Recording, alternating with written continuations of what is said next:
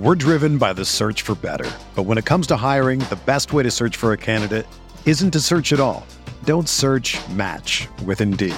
Indeed is your matching and hiring platform with over 350 million global monthly visitors, according to Indeed data, and a matching engine that helps you find quality candidates fast. Ditch the busy work. Use Indeed for scheduling, screening, and messaging so you can connect with candidates faster. Leveraging over 140 million qualifications and preferences every day, Indeed's matching engine is constantly learning from your preferences, so the more you use Indeed, the better it gets. Join more than 3.5 million businesses worldwide that use Indeed to hire great talent fast. And listeners of this show will get a $75 sponsored job credit to get your jobs more visibility at Indeed.com/Blue Wire. Just go to Indeed.com/Blue Wire right now and support our show by saying that you heard about Indeed on this podcast. That's Indeed.com/Blue Wire.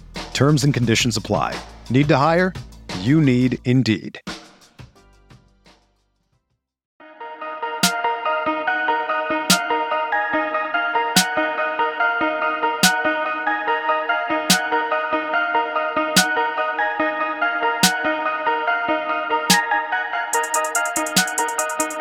Welcome to Light Years. Andy, we got a special guest this week, being as all anyone wants to talk about is Ben Simmons.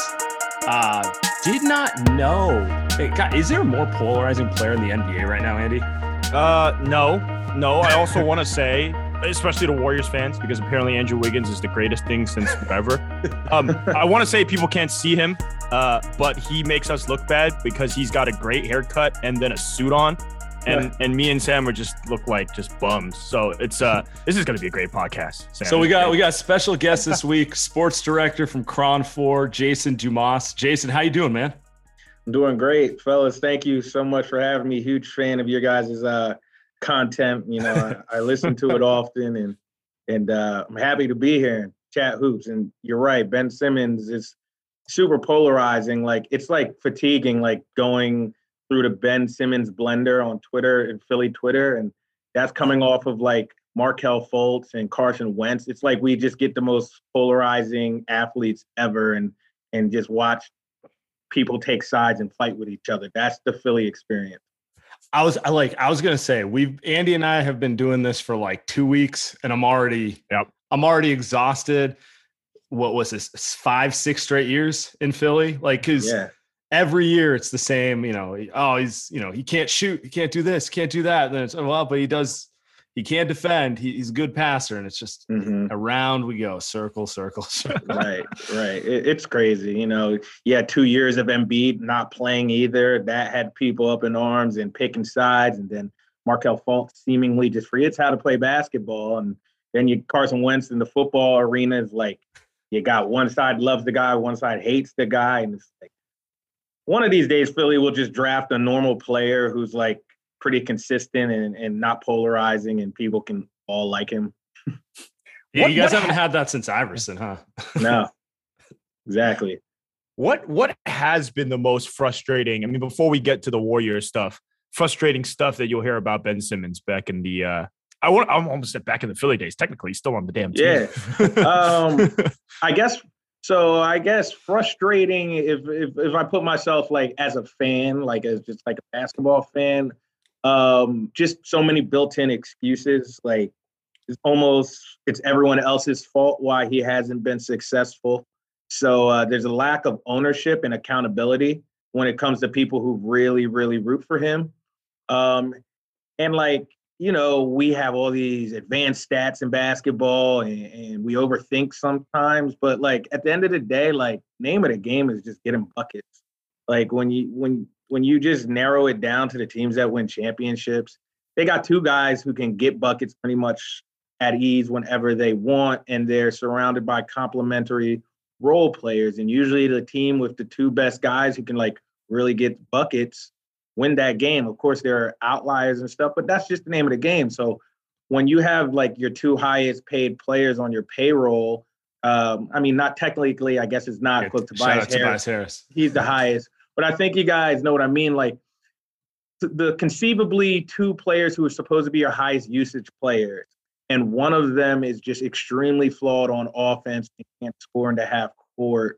And he takes up that big of a chunk of your salary cap, is going to create issues. It's just going to. And that's really the root of the issue. He can't score consistently into half court. And this year it kind of peaked because he was so worried about not getting fouled because he was shooting 32% from the line. Jeez. I think that's where the hesitancy came. I don't think he was literally like afraid to shoot or literally afraid to be aggressive. I think he knew in the back of his head, like, it's going to foul me, and then I'm going to go, and I'm making it at a 30% clip right now.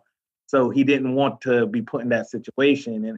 And it was obvious, and it was in the public eye. The funny thing is, he had been doing that the previous year. He didn't play in the playoffs because he hurt his foot, I believe. So he didn't play in that series where the Sixers got swept by the Celtics.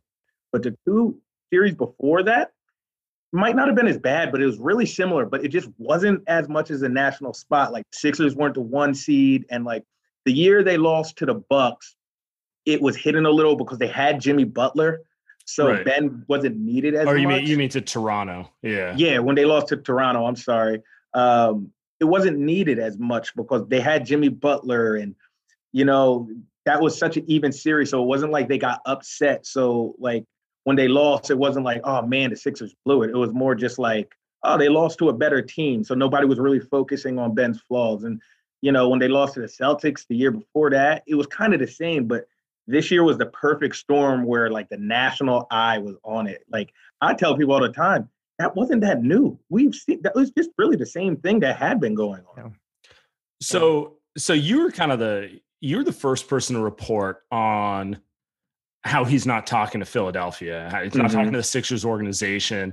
Right. And so I wanted to ask you kind of, how did they get to this point? Because I feel like for those of us who don't follow the 76ers, like local fans in Philly or something, you're always hearing about how it's kind of an uneasy situation with him and Embiid over the past few years. And now it just feels like it's toxic. Like it seems like there's no way he can go back. How did it even get there? Yeah, well, it's been brewing for like 3 years now. If anyone who thinks this is a new phenomenon is wrong. It's been brewing for a couple years now, dating back to Brett Brown, when it comes to his role in the offense and how certain people in the building see him in one role and how him and his representation see him in another role. And there's kind of butting heads and people were being chosen to pick sides. A lot of people thought Brett Brown was too easy on him. Brett Brown has a long-lasting relationship with Ben's father, and a lot of people. It goes back to Australia, right? Yeah, a lot of people didn't like that because it's like, okay, you're being easy on this kid. Is it because of your relationship that you have? So, you always had that dynamic, and you kind of had a split within the organization as to how he should be used. People always kind of questioned his work ethic and his willingness to work on things that he wasn't good on. Not necessarily calling him lazy or anything. I don't think anyone has viewed him as a lazy player because he's in the gym and everything. But are you working on your deficiencies? Because we're seeing these guys in your draft class get better every year, whereas you're kind of just stayed the same. Like, you've had your best defensive, like things that he's naturally good at, he's gotten better at. Like, he's gotten better at defense every year and rebounding and, Sure. But like the things that he's not good at, he hasn't gotten any better. And then, Jimmy Butler comes and Jimmy is an alpha and, Jimmy didn't really love the way Ben was coddled. Jimmy had a reputation though. So he chose not to like make huge funk of it, but it definitely irked him. I was curious because when you first said Jimmy kind of did the same thing in Minnesota. Yeah. He just looked at Wiggins and Cat and said, I don't know about this guys. So what that you're saying that was similar in Philly with Ben. It was similar. And given the context, like you just said, Jimmy had kind of the last couple of stops he was at, it was kind of rocky exits. So Jimmy's don't want to say he's on his best behavior because it wasn't like, but he didn't want to be that guy like ever. Right. So, and he runs hot.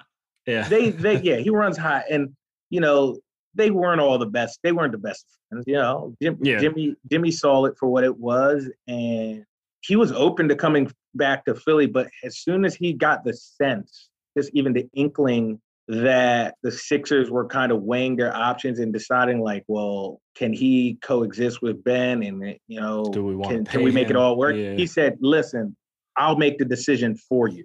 Like, I'm not going to sit here in limbo. And he left. That's how it left. They kind of fumbled that because of they were kind of coddling Ben. And then, you know, it just all came to heed really during the trade negotiations with Houston, and the Sixers were trying to trade Ben for James Harden. They wanted to, and Ben was well aware of that. So Ben came in, and I'll give him credit. He was super professional about it. Everyone in the NBA has an ego. So, you know, he'll act like it didn't hurt him, but it hurt him. It did. Yeah. So I think that kind of set it in motion. And then we all saw the public display. And I'll be the first one to say, it's not what Joel Embiid or Doc Rivers said. What me agreeing with them is kind of irrelevant. But kind of the way they said it, they did kind of throw Ben under the bus. Whether it's fair or not is irrelevant, but they kind of threw him under the bus. Anybody with an ego, with sense of pride would react kind of how Ben is reacting. So I don't even blame him for wanting to leave. I'd be like, all right, well, like, damage is done. So that's kind of how we got to that. My long-winded answer is that's kind of how we got to this place. So go ahead, Andy. Sorry. No, I guess what happens now then? I mean, now it's like the leverage play. Daryl Morey's the GM. They just like what happens? Sixers are in a bad spot. The organization, because you know, they have this guy who has all the talent in the world, but they don't have much power in terms of the trade market. First of all, everybody was watching the playoffs and saw his flaws on the national stage. And then the Sixers really have this timeline now, this built-in timeline that they kind of set in motion themselves when Doc Rivers and Joel Embiid, like immediately after the game 7, like with those comments. And then now, you know, Ben saying he's not going to report the training camp. Now, I can't confirm that, but it's been reported by, you know, somebody in Philly who I respect. And just hearing everything I've heard and talking to people I've talked to, it's believable. So now that he won't show up to training camp, they're at a rock and a hard place. They have to hope they can get the deal they want before you get to this awkward spot where training camp is here and he's just like, I'm not coming. Maybe they call his bluff and he comes, but even so, it'll still be awkward. We are recording this Wednesday night, September 1st. We'll release it over the holiday weekend. But so Joel Embiid today went on a little tweet storm. Naturally, he called everything the media reported fake, which at this point, I just laugh when athletes do that. Like, it's just such a go-to move. But he ended it. I almost feel like he took a shot at Ben Simmons with this last tweet. He's talking. He goes, for clarity, I love the criticism. I love when I'm told I can't do something. It makes me work harder to prove everyone wrong, but not everyone is built like that. Am I wrong in reading that as just like, I don't even know what he was doing. Cause like he started this Twitter thread defending Ben Simmons and then he ends it with kind of a passive aggressive shot at Ben, right? No, absolutely. I was kind of confused at it too. Like I thought it was going into the direction of him kind of media lying, blah, blah, blah. Yeah, media lying, and then him kind of, you know, building up his relationship with Ben, like, which kind of like, I thought he was maybe just trying to build up Ben's trade value or something when he was like, I love playing with Ben. Like, so Sixers could have not be in this position where it seems like they can't coexist and he can't play. And, you know, to be fair, I've never heard anything about a rift between Ben and Joel. So is that, you're saying that's because that's always been something that it's not like it's reported, like, you know, like Woj says they can't stand each other. It's just like you constantly hear people saying like they are not, you know, the relationship's not in a great spot. Even JJ Redick said it a couple of years ago. Yeah, they're not. And we all have this, you know, in our day jobs. You have your friends and you have your coworkers. Right. They're definitely coworkers. They're not rushing to hang out with each other when they're not on the court. That is 100% true. But I've they're talking on Slack, but they're not texting each other. That's for sure. Exactly. That's for sure. Exactly. I've never really gotten the impression that they dislike each other. Yeah. I'm sure there's things that Ben does that annoys Joel, and I'm sure vice versa. But yeah, it's just I didn't really get the whole brand. Everybody's going to say it's the media. I think, I think most of the media reporting has been pretty accurate when it comes to Ben's kind of fallout with the Sixers. And I mean, I was called fake news when I reported that Ben, well, by certain people, because you have the people who just are going to staunchly defend Ben no matter what. Right. But I was fake news when I said Ben cut off contact with most of the organization. I mean, that was true. Still is true. He's not talking to it. We've had like 3 reports that have said the same thing since you reported it. So yeah, he talks to some of them. I didn't say he cut off everybody in the organization. He has some guys on the team who he has a genuine friendship with. He works out with Chris Johnson, who is the clutch performance trainer, and so he'll be with Tyrese Maxey naturally. Because they're both with Clutch. So he'll talk to them. But in terms of like ownership and just like a group chat with the team, that was over. It was. And if they have to get to a spot where they want him to report to training camp, it's just going to be extremely awkward. We're driven by the search for better. But when it comes to hiring, the best way to search for a candidate isn't to search at all. Don't search, match with Indeed. Indeed is your matching and hiring platform with over 350 million global monthly visitors, according to Indeed data, and a matching engine that helps you find quality candidates fast.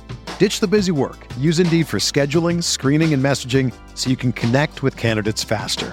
Leveraging over 140 million qualifications and preferences every day, Indeed's matching engine is constantly learning from your preferences, so the more you use Indeed, the better it gets. Join more than 3.5 million businesses worldwide that use Indeed to hire great talent fast. And listeners of this show will get a $75 sponsored job credit to get your jobs more visibility at Indeed.com/Blue Wire. Just go to Indeed.com/Blue Wire right now and support our show by saying that you heard about Indeed on this podcast. That's Indeed.com/Blue Wire. Terms and conditions apply. Need to hire? You need Indeed. Everyone is talking about magnesium. It's all you hear about. But why? What do we know about magnesium? Well, magnesium is the #1 mineral that 75% of Americans are deficient in. If you are a woman over 35, magnesium will help you rediscover balance, energy, and vitality. Magnesium supports more than 300 enzymatic reactions in your body, including those involved in hormonal balance. From functional medicine doctors to mental well-being and female hormone experts, we all know that magnesium is the one mineral to improve all aspects of well-being and health. But which one?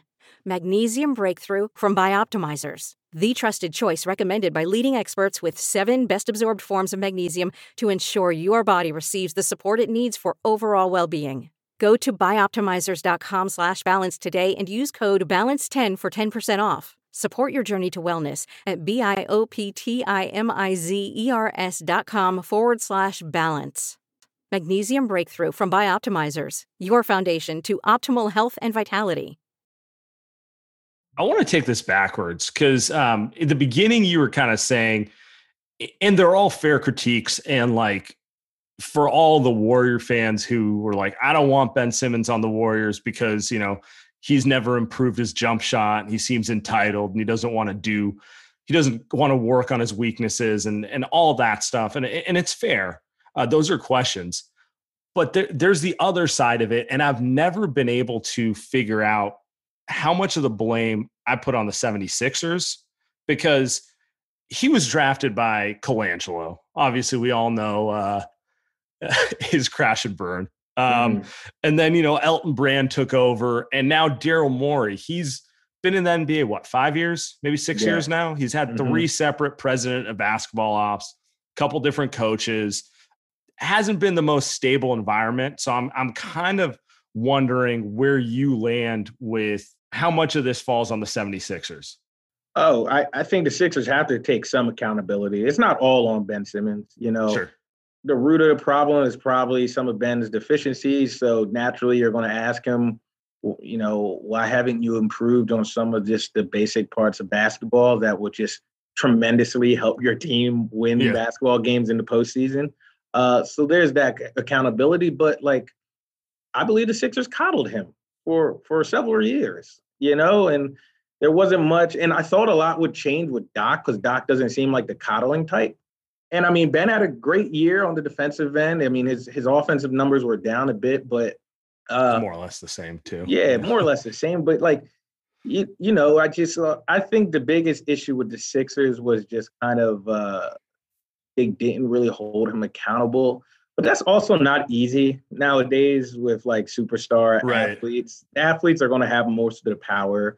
They're paid it's hard to like boss someone around who's paid like 4 times what you're paid. You know what I mean? I think, I think there's blame to go all around with everyone, but the Sixers definitely aren't without blame. They should have they shouldn't have let Jimmy Butler walk out of that building. There's no way. They should have offered him the max contract like soon as he signed. As soon as they traded for him. They let Jimmy because the Sixers could have won. Even with Ben as he is presently right now, the Sixers could have won an NBA championship if they had Jimmy Butler. No, Toronto won that title, and obviously Warrior fans know what happened in the finals with the injuries, but literally it was a Kawhi Leonard shot at the end of game 7 that rattled. That's how close Philly was to beating them. Yeah, and I genuinely believe Philly goes on to beat Milwaukee, and then they go and play the Warriors, and if history repeats itself and Clay and Kevin Durant don't play, the Sixers probably. I mean, they better win. Yeah. You know what I mean? So, that's the thing. And that's why I think Warriors fans should be receptive of a possibility of Ben Simmons coming here, because he's a good player and he can fit in certain situations. The Sixers, as they were constructed this year, needed more offensive output and production from Ben in the half court. The Warriors don't drastically need that if you can conceive Steph and Clay hopefully coming back and being himself. If you just let Ben kind of do him, float around, not have as much pressure, probably a different environment will bring him out of his shell a little more. Different pace, yep. Yeah, he can be a very good player. Ben Simmons is going to win you a lot of regular season basketball games. Which they need. That's half the battle. That's half the battle. Yeah. You want to go into the postseason as the 2 or 3 seed as opposed to the 6 or 7. It's just an easier route. And you got to assume, if you're smart, that Clay is not going to be Clay in the early parts of the season, particularly defensively. He's going to be able to shoot the ball, but you're not going to want him chasing around Russell Westbrook or guards like that off that type of injuries. And that's something Ben Simmons can help with. Yeah. Ben Simmons, if Ben Simmons got traded to the Warriors, I would almost put it down as a lock that they would have a fantastic regular season. Yeah. And then just get them to the playoffs. And there's exception to every rule, but the rule of thumb, if you have 2 all-star level players, you have a fighter's chance. And you would hope those 2 all-star level players are Steph, obviously, and then hopefully by April, May, it'll be Clay as well. Yeah. So if you have those 2 all-stars and a guy like Ben Simmons and 2 elite defenders. And Draymond, the sky's the limit for potential in the playoffs. Do you think? Sorry, go ahead, Andy. No, I was gonna say, how realistic? I mean, the question is, how realistic is this thing? It is. It's very realistic. Now, Ben to the Warriors is, I guess, what I'm. It's extremely realistic because I know for a fact that the Warriors are interested, and that they like Ben Simmons. I think the issue with Ben to the Warriors trade, I don't think it's unanimous in the Warriors front office, but I've talked to enough people to know that we like him. Yeah, we're monitoring it. So that's what. So you hear they're monitoring it. That means that it just perked their interest. I'm not sure how deep talks have gotten. There was the report that Morey asked for a certain thing, and they said no. I don't know how deep it's gotten, but I know they're interested. But there's going to have to be a third team because I just don't believe the Sixers are truly interested in what the Warriors could offer them. Oh, really? What do they need James Wiseman? They don't need Wiseman? They have Andre Drummond and Joel Embiid. So James Wiseman is meaningless to them. Right. Andrew Wiggins, they have Tobias Harris. Yeah, They have Matisse Thybulle, who's just as good a defender, if not better. Way better. Yeah. Way better. So I'm being nice to Wiggins. The Warriors, if the Warriors were to acquire Ben Simmons, I would almost guarantee there'd be a third team involved. Yeah. Yeah, it makes sense because Philly also wants win now players. They have no use for 18-year-old, 19-year-olds any more than the Warriors do, right? Or at least Steph and those guys do. Yeah, Kuminga's a tremendous chip, and I feel like most teams would covet Kuminga, and even the Sixers probably wouldn't turn their nose up at him, but it's not exactly what they need. They want to win championships. Kuminga's 19.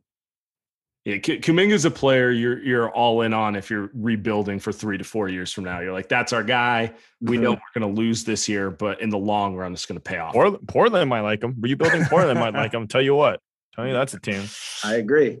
I want to get back on the accountability thing. How do you think everyone focuses on the how do Draymond and Ben Simmons fit basketball wise? And I get it because they kind of both play the same role, but they're both too smart that they can figure it out if you have enough shooting around them. For me, what I'm curious about is Draymond runs easily just as hot as Jimmy Butler, if not more, right? Mm-hmm.